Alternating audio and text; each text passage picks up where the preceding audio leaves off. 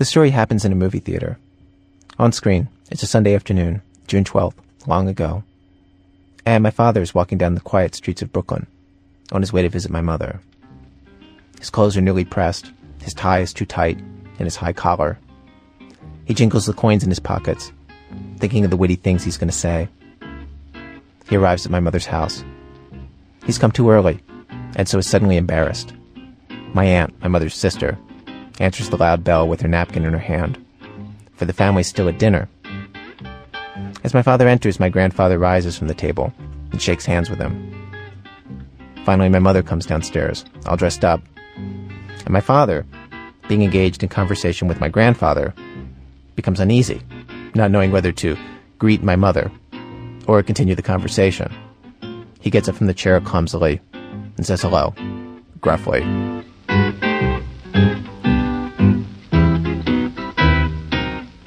Well, in 1937, the same year that Django Reinhardt recorded this very song, Delmore Schwartz published this story, In Dreams Begin Responsibilities.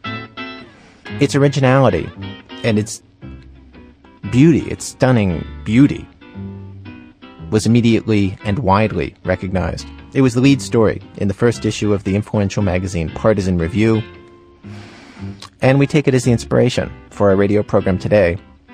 It's This American Life from WBEZ Chicago. I'm Ira Glass. And with Valentine's Day nearly upon us, we at This American Life, we wanted to do a show about romance. And we figured, with all the writing about love and romance and dating and the rules, there are really only two romances any of us really want to hear about. Really. And those are our own and our parents. And we're sick. We are sick of hearing about our own and talking about our own. So we thought we'd spend an hour talking about our parents.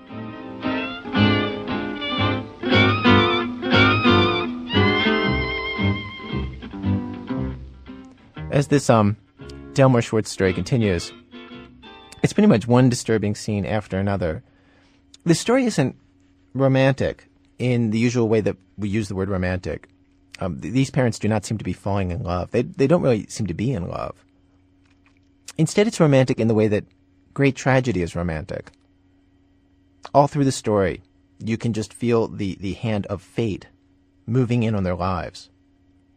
We see their sad destiny, though they do not. They walk down the street. My mother is holding my father's arm and telling him of the novel which she has been reading. And my father utters judgments of the characters as the plot is made clear to him. This is a habit which he very much enjoys, for he feels the utmost superiority and confidence when he approves and condemns the behavior of other people. My mother feels satisfied by the interest which she's awakened. She's showing my father how intelligent she is, and how interesting. My father tells my mother how much money he's made in the last week, exaggerating an amount which need not have been exaggerated. But my father has always felt that actuality somehow falls short. Suddenly I begin to weep.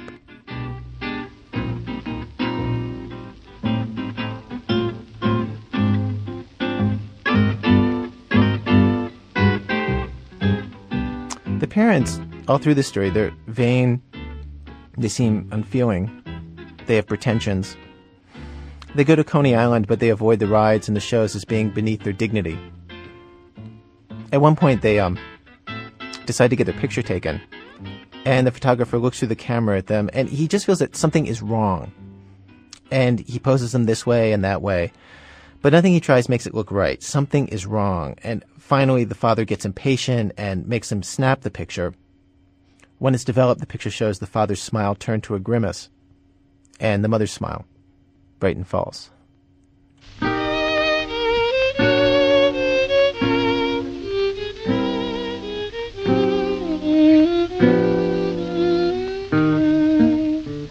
The parents go to eat dinner at the best place on the boardwalk. There's a live band playing a waltz. The father in the story starts talking about his plans for the future, and the mother shows with an expressive face how interested she is and how impressed. The father talks more and more excitedly about his future, and the waltz is playing, and then there comes this moment. I'll read. And then as the waltz reaches the moment when all the dancers swing madly, then, with awful daring, then he asks my mother to marry him, although awkwardly enough and puzzled, even in his excitement, at how he arrived at the proposal. And she, to make the whole business worse, begins to cry. My father looks nervously about, not knowing at all what to do now, and my mother says, "It's all I wanted from the moment I saw you," sobbing. And he finds all this very difficult, scarcely to his taste, scarcely as he thought it would be, on his long walks over the Brooklyn Bridge, in the reverie of a fine cigar. And it was then that I stood up in the theater and shouted, "Don't do it."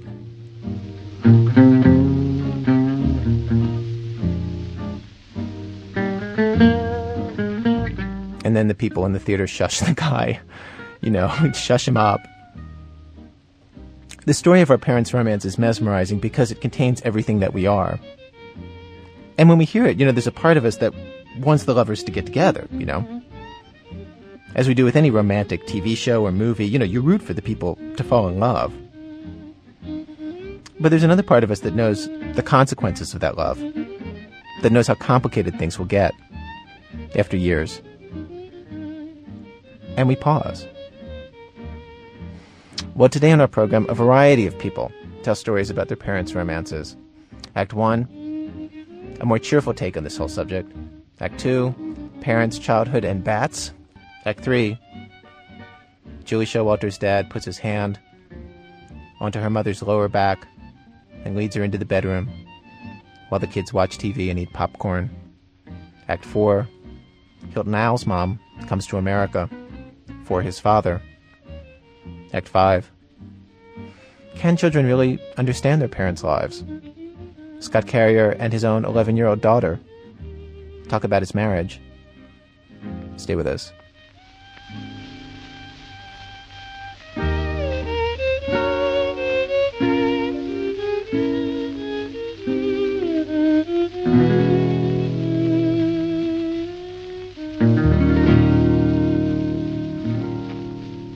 Act 1. Lighten up. Let's change the pace a little, shall we? Hello, America. I'm Brett Leverage. I'll be reading to you today from a series of columns that I've written for Might magazine entitled Men My Mother Dated. Let's start with Bob Petronik. Mom's one date with Bob Petronik in her freshman year of college was an eventful evening of firsts. He escorted her to her first fraternity party, a semi-formal affair at which she imbibed the very first beer of her young life. One beer led to another, and then a third, and in short order she was pretty tight. Another female partygoer bumped into her there in the crowded ballroom, and before anything could be done, she and Mom became embroiled in a hair-pulling, eye-gouging catfight, the first such row Mom had ever been involved in. The fight was broken up by the campus police. Mom's arrest, her first, on drunk and disorderly charges led to her first night in jail. Bob, much to his credit, took up a collection around the fraternity house and posted her bail the next morning, but he never called for another date. Mom garnered 30 hours community service, 6 months probation, and a reputation.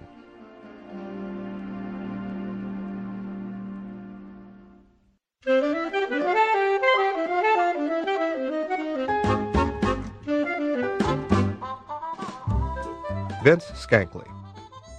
The summer after her junior year, Mom met a man who led her on an exciting, if frightening, adventure. His name was Vince Skankley. He was the knife thrower in a small regional circus called Blitzstein Brothers. Mom, accompanied by her friend Lois, attended each of the troupe's 4 performances. It was after the Saturday matinee that she met Vince. He was standing near the performer's entrance to the lone Blitzstein Brothers tent, smoking a Lucky Strike. Darkly handsome and quite a bit older than Mom, he had a worldly quality about him. He seemed cut of different cloth than any male she'd ever encountered in Okemah. They chatted a few minutes, and just before she left, he asked her to meet him following that evening's performance at the coffee shop in the town square, just a few blocks away. Mom, surprising herself, agreed.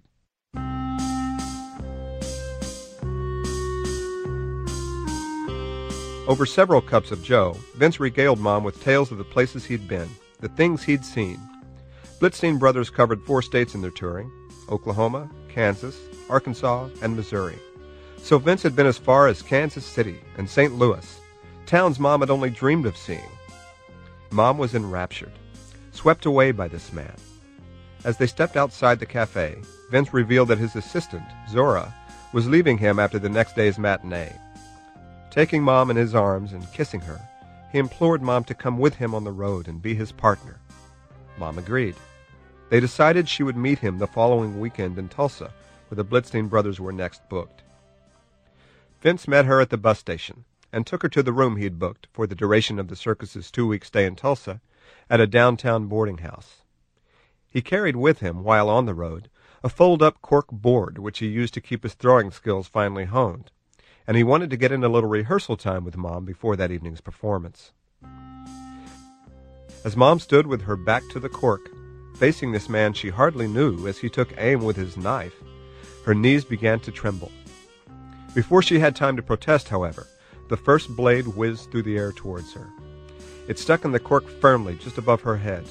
A second followed shortly thereafter, firmly embedding itself in the cork board just an inch or two away from her left shoulder. When she felt the cold steel of the third blade at her right shoulder, she knew she'd made a horrible mistake. She screamed at Vince to stop and stepped quickly away from the cork board. The cut on her shoulder was a small one, but it bled profusely, and Mom was trembling. Mom never had contact with Vince again.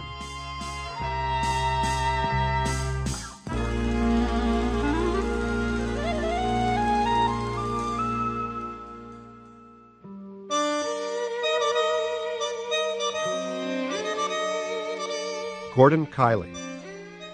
If you had asked Mom on her 21st birthday if later that year she'd become involved with a man almost 3 times her age, she would have laughed in your face. But that's exactly what happened. Mom had just left college, accepting a position as a secretary in Oklahoma City. She scoured the classifieds for an apartment she could afford on her tiny salary. She finally decided to take the upstairs in an older home owned by a widower, Gordon Kiley. Mr. Kiley was 59, an accountant who had lost his wife of 36 years only the year before. He had decided the house was just too quiet without her now, so he cleared out the upper floor and placed an ad. Mom was the first person to look at it. It became a habit for the two of them to spend Sunday evenings together. Mom would cook a meal, and they would often take a stroll, sometimes stopping for a movie at the Center Theater a few short blocks away. Some evenings they would stay in, though.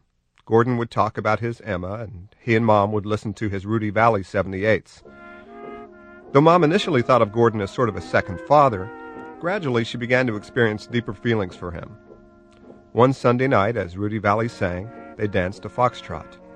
Without speaking a word, Gordon, ever so gently, kissed Mom's lips. She returned the kiss, but instantly regretted it, feeling something just wasn't right.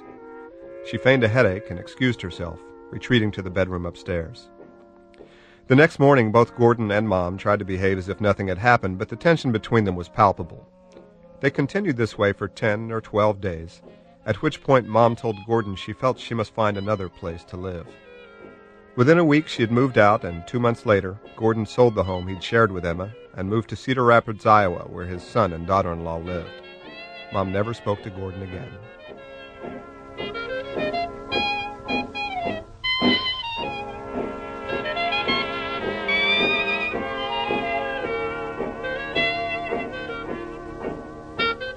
Brett Leverage's column, Men My Mother Dated, appears in Might magazine.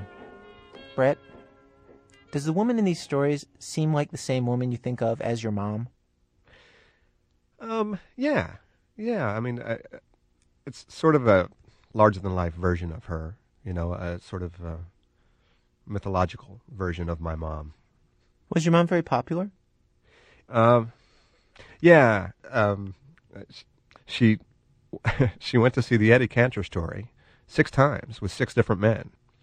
My father does not know which he was, and that just tells you right there, Wow. there that this is someone that a lot of men were asking out. Now, why in the world she didn't along about number 3 or 4 say, I've seen that. Could we see something else? And with each one, she pretended she hadn't seen it? She pretended she hadn't seen it with each one of them, yeah. Wow. I don't know if that was sort of a little sign of the era that she was living in, and that a more assertive 90s woman might say, sorry, numbers 4, 5, 6, and 7, I've seen that. What did your mom have to say about the Eddie Cantor story? She probably tried to put it out of her mind as much as possible, but I'm guessing she could recite dialogue from it even now. Pretty much anything we want to know about Eddie Cantor, she's ready to answer. Or at least the Hollywood version of it. But she could probably recite lines from it, I'm guessing. What do you think the fascination is with this kind of story? I think that most of us have an interest in our parents' lives before they were our parents. It's sort of hard to imagine them where we are, in our 20s or 30s or teens, dating and struggling with all that and deciding what to do with our lives. And so any stories that reveal the classic mom at an earlier stage in her life when she was going through some of the travails that we all face, I think are sort of attractive. See, I wonder if part of it is people need an origin myth, especially secular people. You need a myth of where did I come from to explain who you are. True enough. I think that's probably very true. It's a little glimpse into the world before me. More stories of Brett Leveridge's mom as our program continues.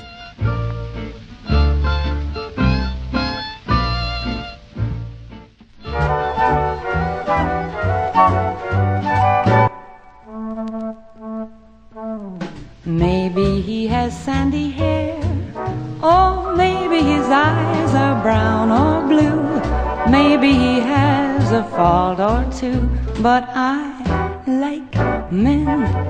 I like the masculine, I like the mind, and I like any other kind that I can find. So the way that I feel, it's not hard to decide. I'll take southern hospitality or northern pride. Act 2.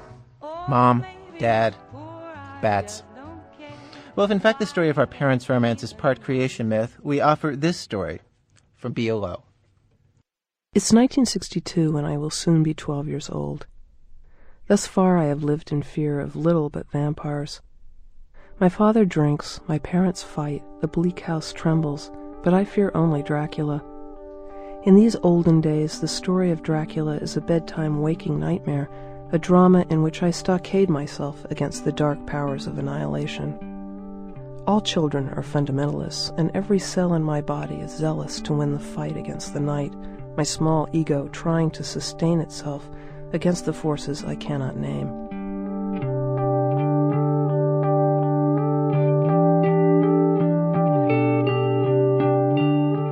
In 1962, my parents traveled through the Mediterranean. They are in their mid-40s, and looking back on it, I'm sure they were trying to rekindle the romance in their troubled marriage. Under the lax supervision of my grandmother, I spend hours alone in the woods. One day I explore an old chicken shack, a derelict chicken coop. The timbers are weathered to a pewter, and lichen, as finely laced as antimacassars, have grafted themselves to the siding. At first there is little inside to sustain my intrigue, some ancient straw and a few daddy longlegs. Then I notice something furry in a crack near the door jamb. I poke it with my finger, but nothing happens. I poke again. This time a small claw strikes back, calling my bluff.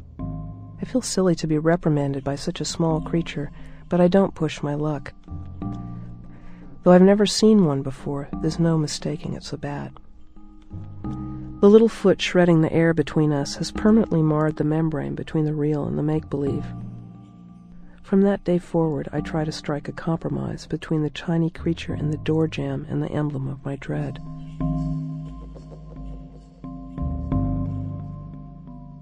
Bats were sprinters on the evolutionary track, and while our forebears were still small as lemurs, still clinging to branches, their ancestors looked remarkably like themselves. Our limbs took painstaking millennia to grow beyond a childhood of rodentia, while their fingers already extended, Nosferatu-like, to support the open umbrella of their wings. No wonder we fear them. In the presence of bats we sense the occurrence of time before us. In their impossible faces we see a life that eludes us, centuries of caves, forests of unfamiliar trees, Edens buried under rubble. We are like Nabokov's friend who, upon seeing a home movie taken before his birth, realized to his horror he did not exist there at all and that nobody mourned his absence.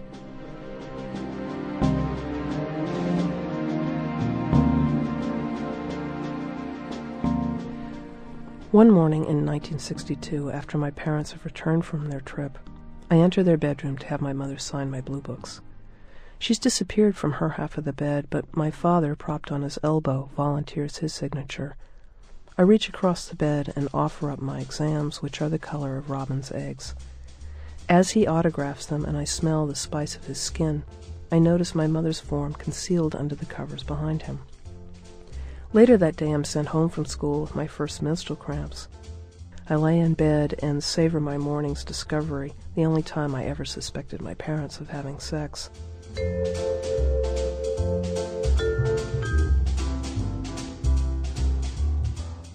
Recently I was sitting with my mother in the house she has shared for 20 years with a new husband I've come to think of as a father. We rest our feet among piles of magazines on a small wooden coffee table. It's the oldest thing in this house that bears the stamp of my history. I remember the sour taste of its varnish, how my 4-year-old tongue once traced the carved bodies that ran on all sides. I'd always thought they were the bodies of flying men or dogs in capes. "Are those bats?" I ask her. "Yes, it's the first piece of furniture your father and I ever bought. We were living in a little flat in Chinatown. The Chinese believe bats bring happiness." I imagined my parents then, smooth-skinned, thinner, little to live on but love. Their room is furnished with the donations of well-wishing relatives, a hooked rug, mismatched chairs, a creaky four-poster. I can't help thinking my mother likes being on top, that in those young days their sex is playful, their smell mingling with the smoke and ginger of the street. Near the bed, at the center of their new lives, is the table, bought for hope and a toss at the future. The bats draw back the seam of night like coverlets for my parents to fall into, and sew that seam back up at dawn, like the last good luck kiss before rising for work. These lovers are strangers to me, unparents, animals not yet flexing around the beginning of my life. Their cells mingle hundreds of times before a fluke will yank me from the void.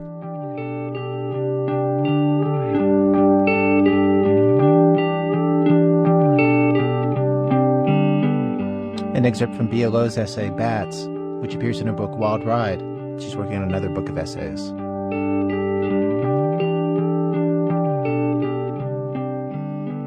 Act 3. It's not the heat. For a long time, when asked if my parents loved each other, I would arch my eyebrow and say, "Love? Well, I guess by their standards," thereby implying that I knew more about love, neurotic dependency, and the difference between the two than they ever did. Julie Showalter's parents were married in 1944, high school sweethearts from Dimmitt, Texas. When her father died 41 years later, they were still married. In between, they had 3 daughters and divorced each other twice. This is our program, of course, about our parents' romances, and Julie remembers hers this way. Because she was beautiful, he wanted her to be glamorous. When we were the poorest we ever were, living on a turkey farm in a 4-room house with linoleum floors, he bought her a silver tea and coffee service for Christmas. We'd just gotten television then, and I think he saw her as Bess Meyerson floating in mink on The Big Payoff, or Arlene Francis pouring coffee for her guests on The Home Show.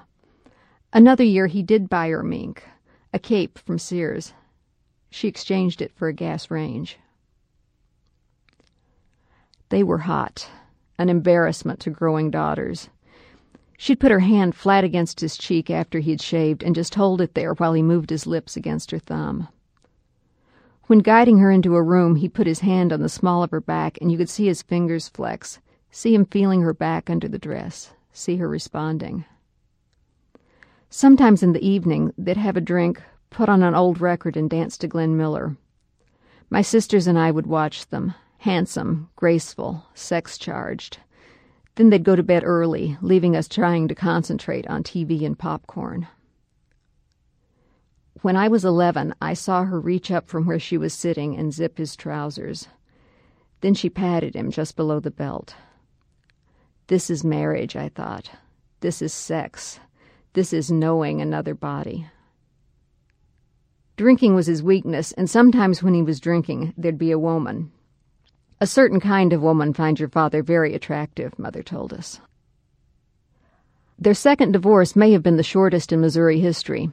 The day after it was final, a week after she'd sent her diamond rings out to be reset, rings, by the way, that she was still paying off, another one of his flamboyant gifts, the next day she took him back. Literally took him. I was 19, the oldest, so she made me drive. "We're going to get your father," she said. We knew where he was. He was with Lorna, one of those women. When we pulled up, Mother shook her head at the degradation. Lorna's house had no grass in the yard, just hard-packed dirt. An old wringer washer that someone had tried to make into a planter sat on the sagging front porch. Mother sent me ahead. "Make sure he's in there." Through the screen door, I could see 6 men playing cards. My eyes adjusted enough to pick out Daddy. He looked loose, happy, drinking but not drunk. Lorna came in from the kitchen carrying a bowl of potato chips. "Julie," she said, "come on in. Look, Bill," she turned to Daddy. "Julie's come to see us." He started to get up, but his attention was drawn to the front porch. Mother stood in the open screen door with the sunlight behind her. She was wearing a white summer dress, cut straight and close to her body, and high heels that showed her long, slim calves. The sun made her red hair seem almost to vibrate. She looked cool, beautiful, elegant. Like Susie Parker, the model in the ads for Revlon's Fire and Ice. All the men in the room stared at her without talking. I looked from her to Lorna, a blousy woman with ink-black hair and mascara smeared under her eyes. Mother walked over and put her hand on Daddy's shoulder. "Come on, sweetie," she said. "We're taking you home." Julie Showalter. Her parents' remarriage lasted until her father died 18 years after this. Much of the story is told in Julie's novel, Needlework, which is looking for a publisher. I've got a crush on you, sweetie pie, all the day and night time.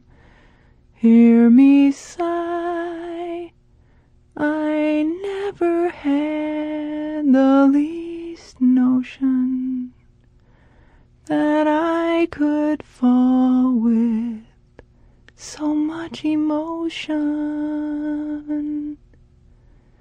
Could you coo? Could you care for a cunning cottage we could share? The world will pardon my mush, 'cause I've got a crush. I've got a crush, my baby, on you.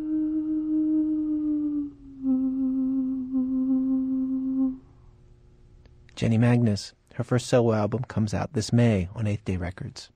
Coming up, reporter Scott Carrier's 11-year-old daughter explains his marriage, and Hilton Als in a minute when our program continues.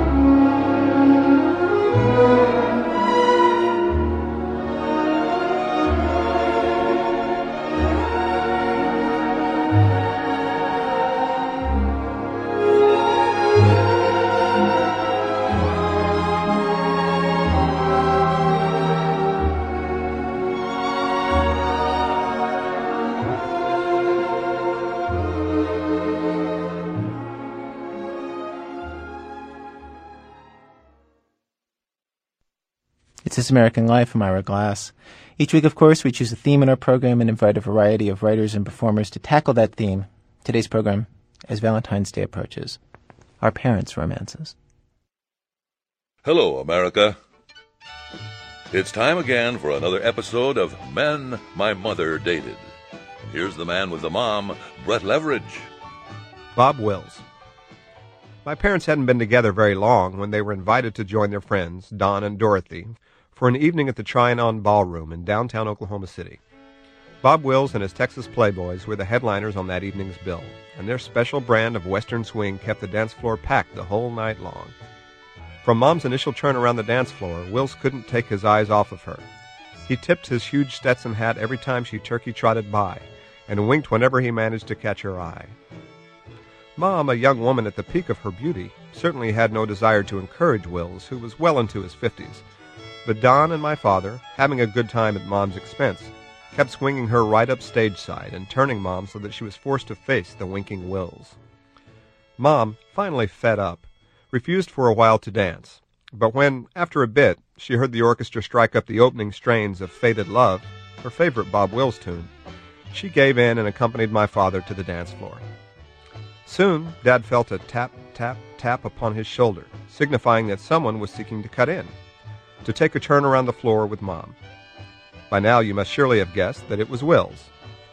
Dad stepped aside, and Mom found herself firmly in Wills' clutches.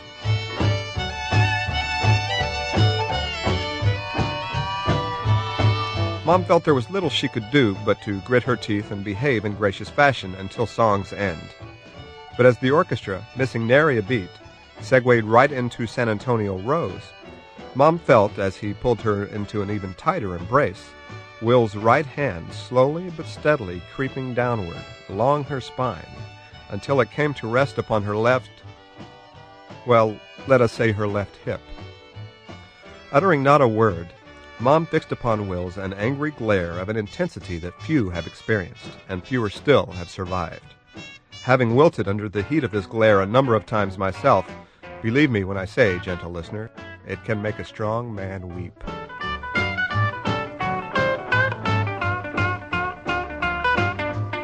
Wills was not up to the challenge.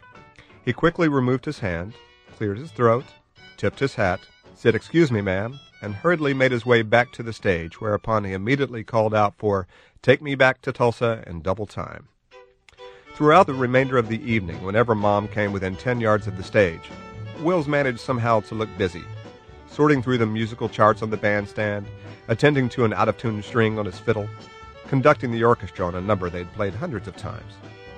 During the next intermission, the waitress brought a round of beers to Mom and Dad's table and explained that they came compliments of the king of Western swing himself, Bob Wills.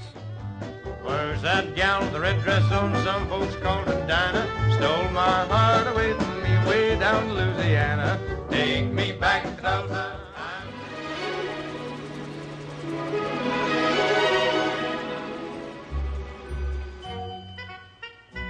Terry Plimpton. Terry has remained a real mystery to Mom. They dated for 5 months during her sophomore year of college, even talked a bit of a future together. Terry was, in many ways, Mom's dream man, a perfect gentleman, a terrific dancer with a wonderful voice, a gourmet cook. Their shared interests were many. They liked the same movies, the same music, though he was a bigger Judy Garland fan than she. Without warning, though, he left school and took off for San Francisco, where he remains to this day. Terry never married.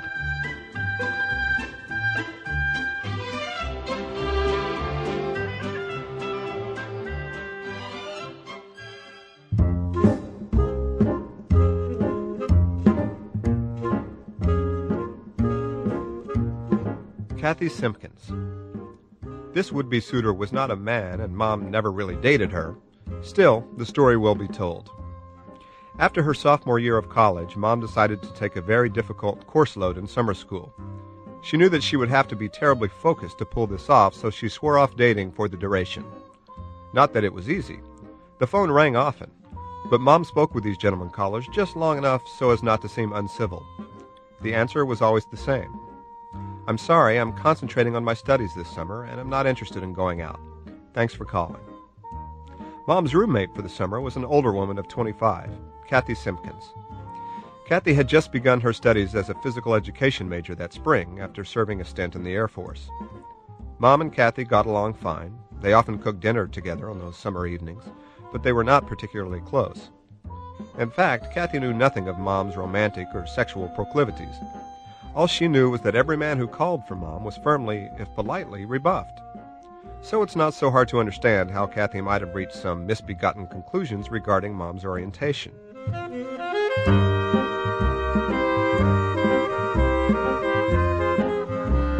It all came to a head after one of those home-cooked meals.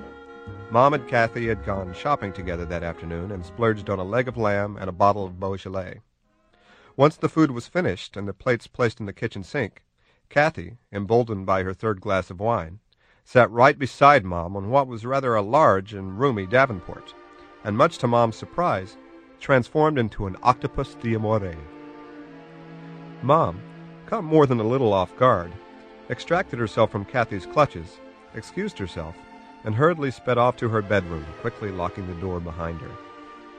Things were a little awkward for a day or two afterwards. Only a few words were exchanged between the two, but eventually they sat down and talked things over. Mom explained that her moratorium on men was a temporary one, and Kathy apologized for her aggressive behavior. The rest of the summer went by without incident. Today, Kathy resides in Grand Rapids, Michigan, where she enjoyed a long career as a physical education instructor. She retired only last year. She and Mom still exchange Christmas cards.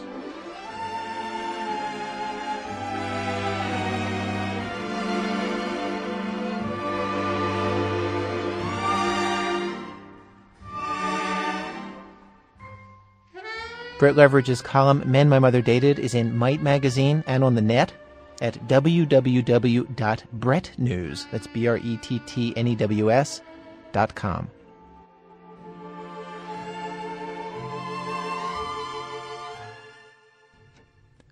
Act 4.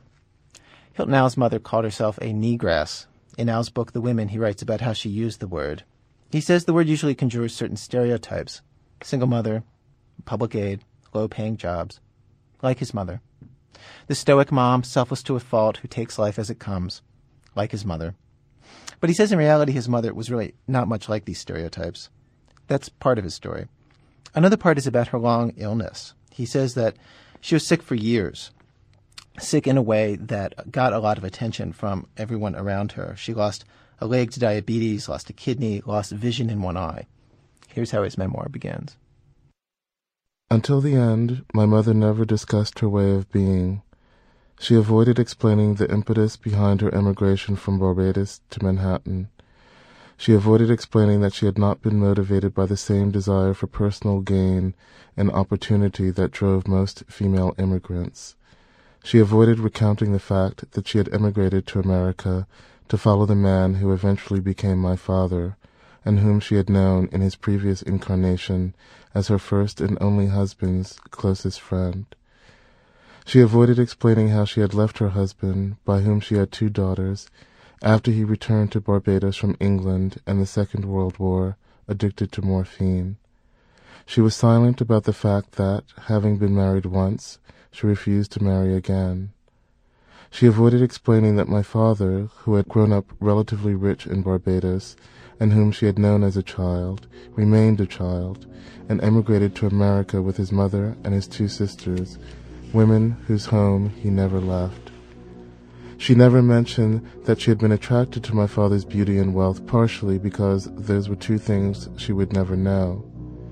She never discussed how she had visited my father in his room at night, and afterward crept down the stairs stealthily to return to her own home and her 6 children, 4 of them produced by her union with my father, who remained a child.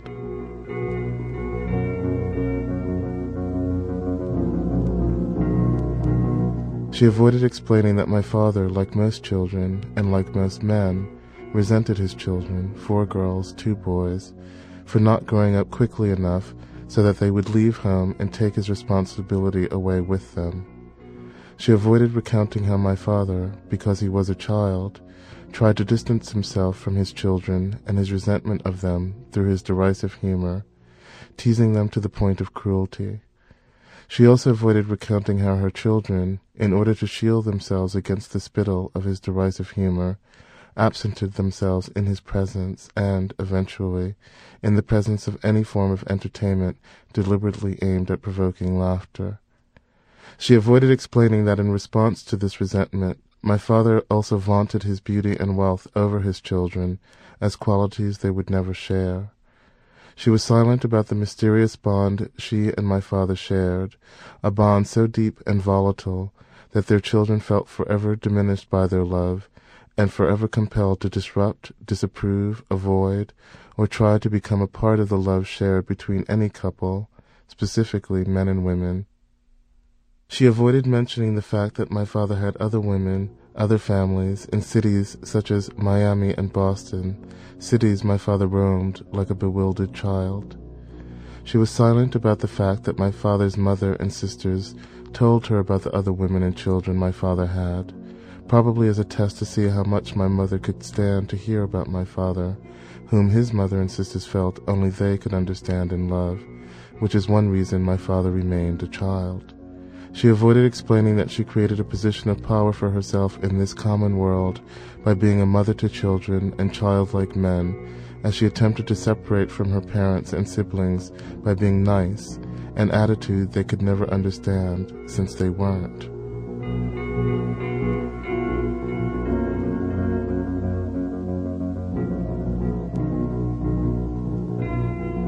Negress was one of the few words she took with her when she emigrated from Barbados to Manhattan.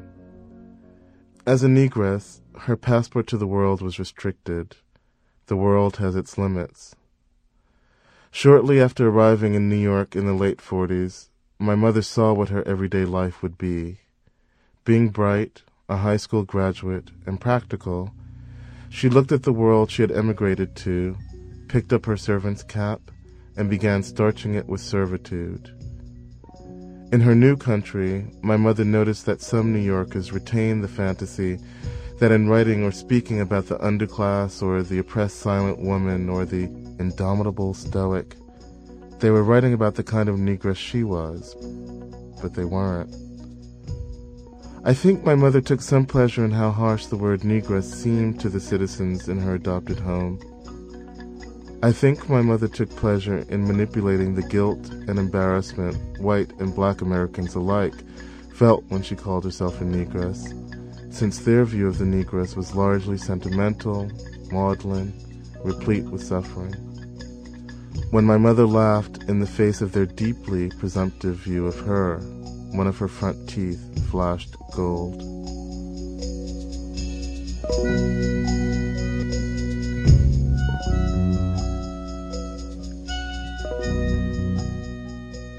For years before and after my mother's death, I referred to myself as a negress.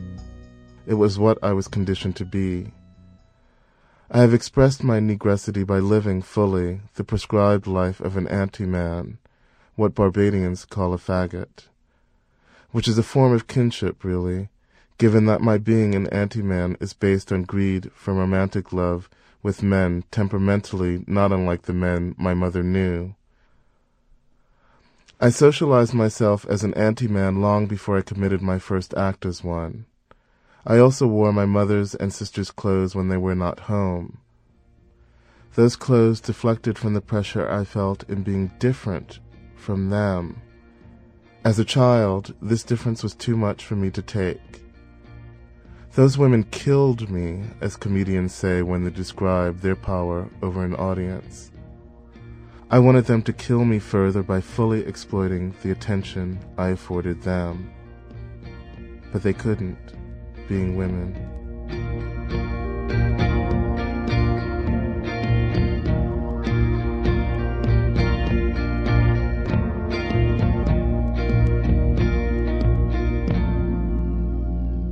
My mother killed herself systematically and not all at once.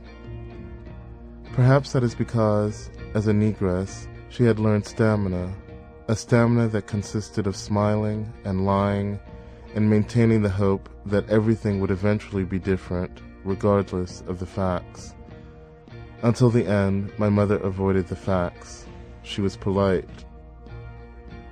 She imposed her will by not telling anyone what was really wrong. This kept everyone poised and at her service. She would not speak of the facts contributing to her death, nor would she speak of the facts that contributed to her wish to die in the first place.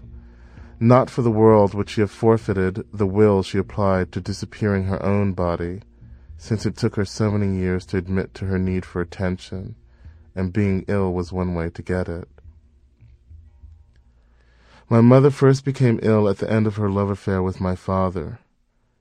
As with most aspects of my parents' relationship, it is unclear whether or not my father dictated the course their relationship would take. The difference between my mother and the woman he became involved with after my mother was significant.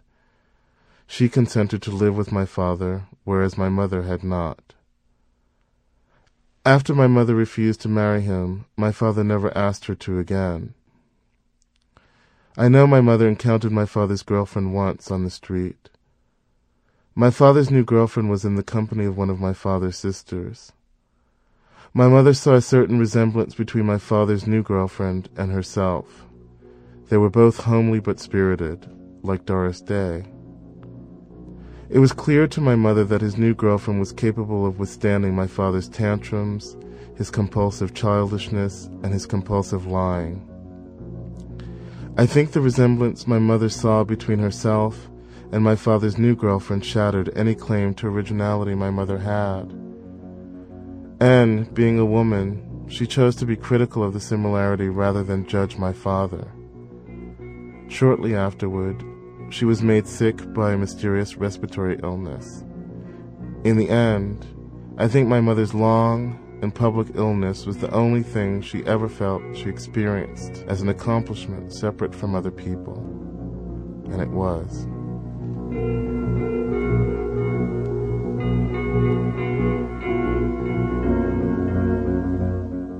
She was in love with my father until the end. They spoke every day on the telephone. They amused and angered one another. She called him Sip, which was short for Cyprian, his given name. When he said her name, Marie, he said it in a thick Bajan accent, so that the A was very flat. In his mouth, her name sounded like this: Marie.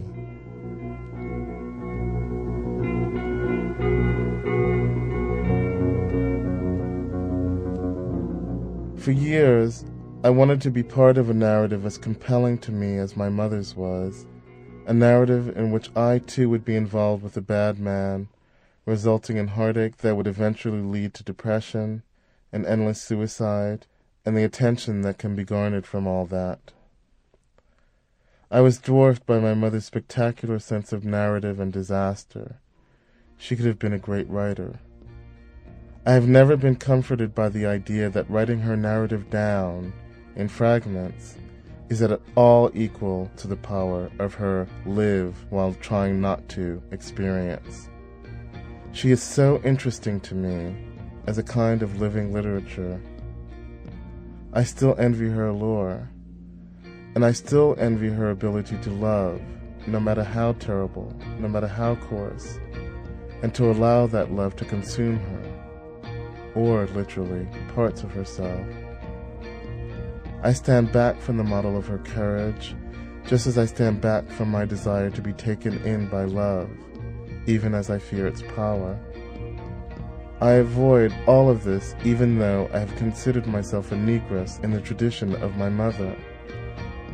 Time has not changed my point of view, nor has the knowledge that what divide people are not the dreary marginal issues of race or class or gender, but this: those who believe friendship and love dispel our basic aloneness, and those who do not.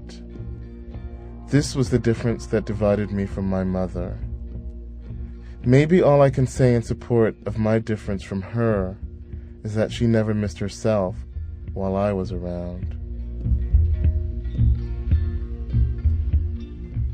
An excerpt from Hilton Als' book, The Women.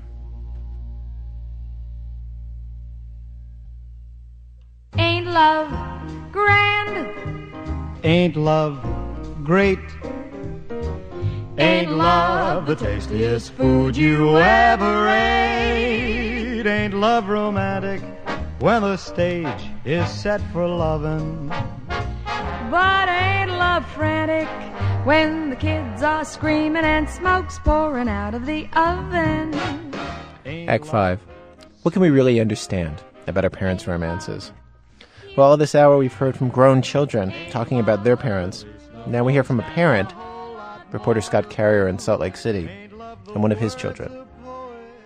Do you know how Mom and I met? I think you were working on an antelope story and Mom was doing filming or something. You met each other and then you liked each other and and then you married each other. I remember sitting on my front steps in the morning, waiting for her to ride up the hill on her bicycle.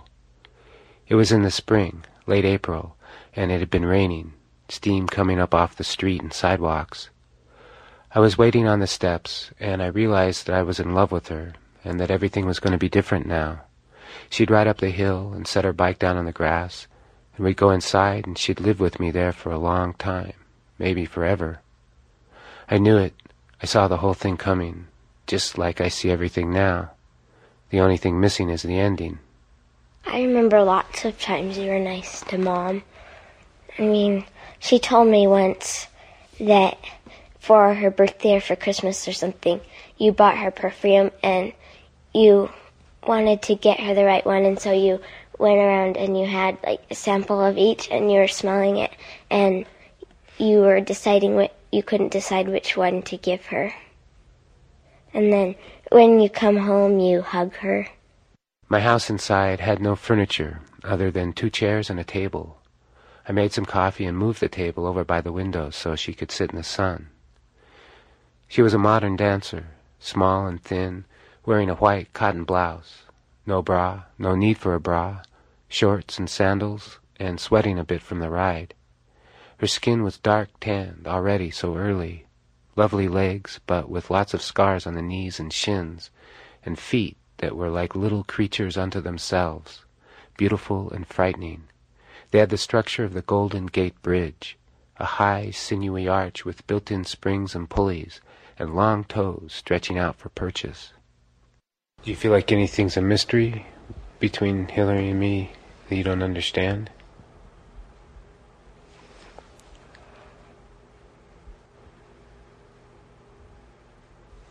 This week, when I ask our 11-year-old daughter, Jessie, this question, she pauses for at least a half a minute.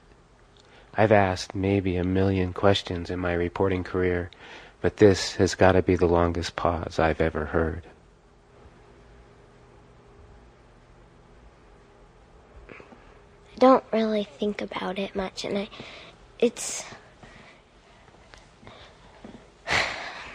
a hard thing to think about. Why? Because I usually don't pay much attention to what you and Mom are doing between each other, but kind of I do. And I don't really wonder anything.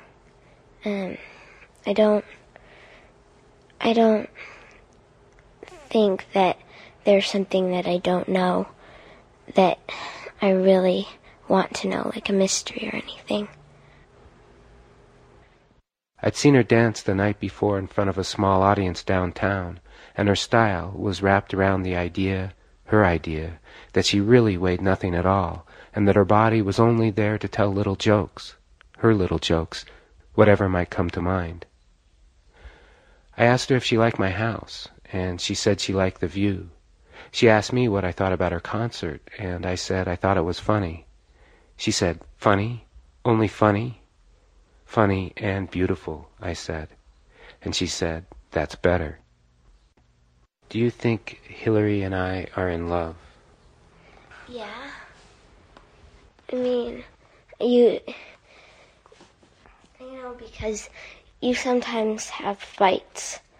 I think people who love each other have to have fights sometimes, otherwise they don't understand each other very well. Like, not everybody is exactly the same, and so people might disagree about something, but 2 people who love each other have to understand each other, and to understand each other, they have to know what they're thinking. Up until this time, I'd been living alone and was not unhappy. I had a house and a dog and a car, no job, no need for a job. I had money from the National Endowment for the Arts to produce a radio story about chasing antelope, which, as far as I could tell, only required a wholehearted effort to live as much like a primitive hunter as possible. It was a problem I was working on by myself, and really I had no idea how to go about it, other than by trying to live simply and by trying to stay outside and cover as much ground as possible. But there she was, finally arrived, come to stay. When you get married, you ever thought about getting married? Not really, not much. You haven't thought about it at all? You've never thought, well, when I get married, it'll be like this, or... No, I never thought, like, when I get married, I will have, or it will be exactly like this, or something like that. Maybe a little bit? I don't know. I mean, I don't believe we can ever guess the future, or, like, I can hope, but I don't like saying what I want to be when I grow up, because you never know. She asked me why I only had one fork in the kitchen. I said it was all I needed, and then asked her how many she had in her kitchen. 8, she said, and at least 10 spoons, and I have some glasses, different kinds, even wine glasses. I like to have friends over. I like to cook and have friends over to eat. Don't you have any friends? Yeah, I have a friend, but he doesn't have any hands, I said, looking over at my dog. You know, she said, I've been dreaming about you. I think I'm in love with you. How do you know she supports me? She doesn't she doesn't say to us that she regrets that she married you, or that, not having a job sometimes. And so she still appreciates what she has. I went downstairs and brought up the pieces of a wooden bed frame that had been left there by a previous tenant. I had the mattress and everything, and I asked where she'd like to have it.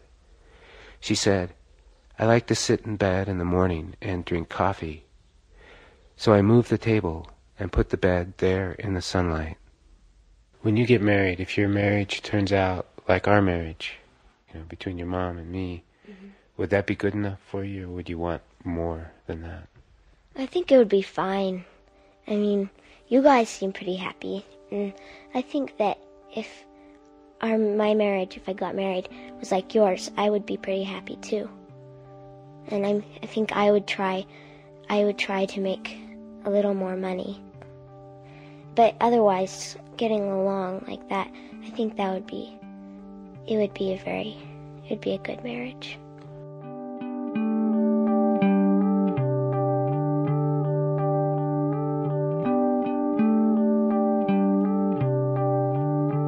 Scott Carrier and his daughter Jessie in Salt Lake City. He's been married for 11 years.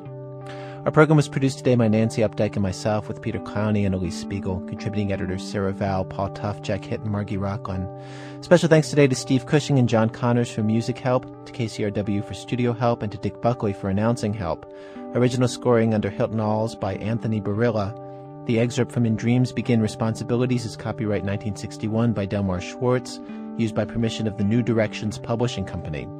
If you'd like a tape of our program, you can call us at WBEZ in Chicago, the phone number 312-832-3380. Funding for This American Life has been provided by the Corporation for Public Broadcasting, the John D. and Catherine T. MacArthur Foundation, and the listeners of WBEZ Chicago. WBEZ Management Oversight by Tori Malatia. I'm Ira Glass. Back next week with more stories of This American Life.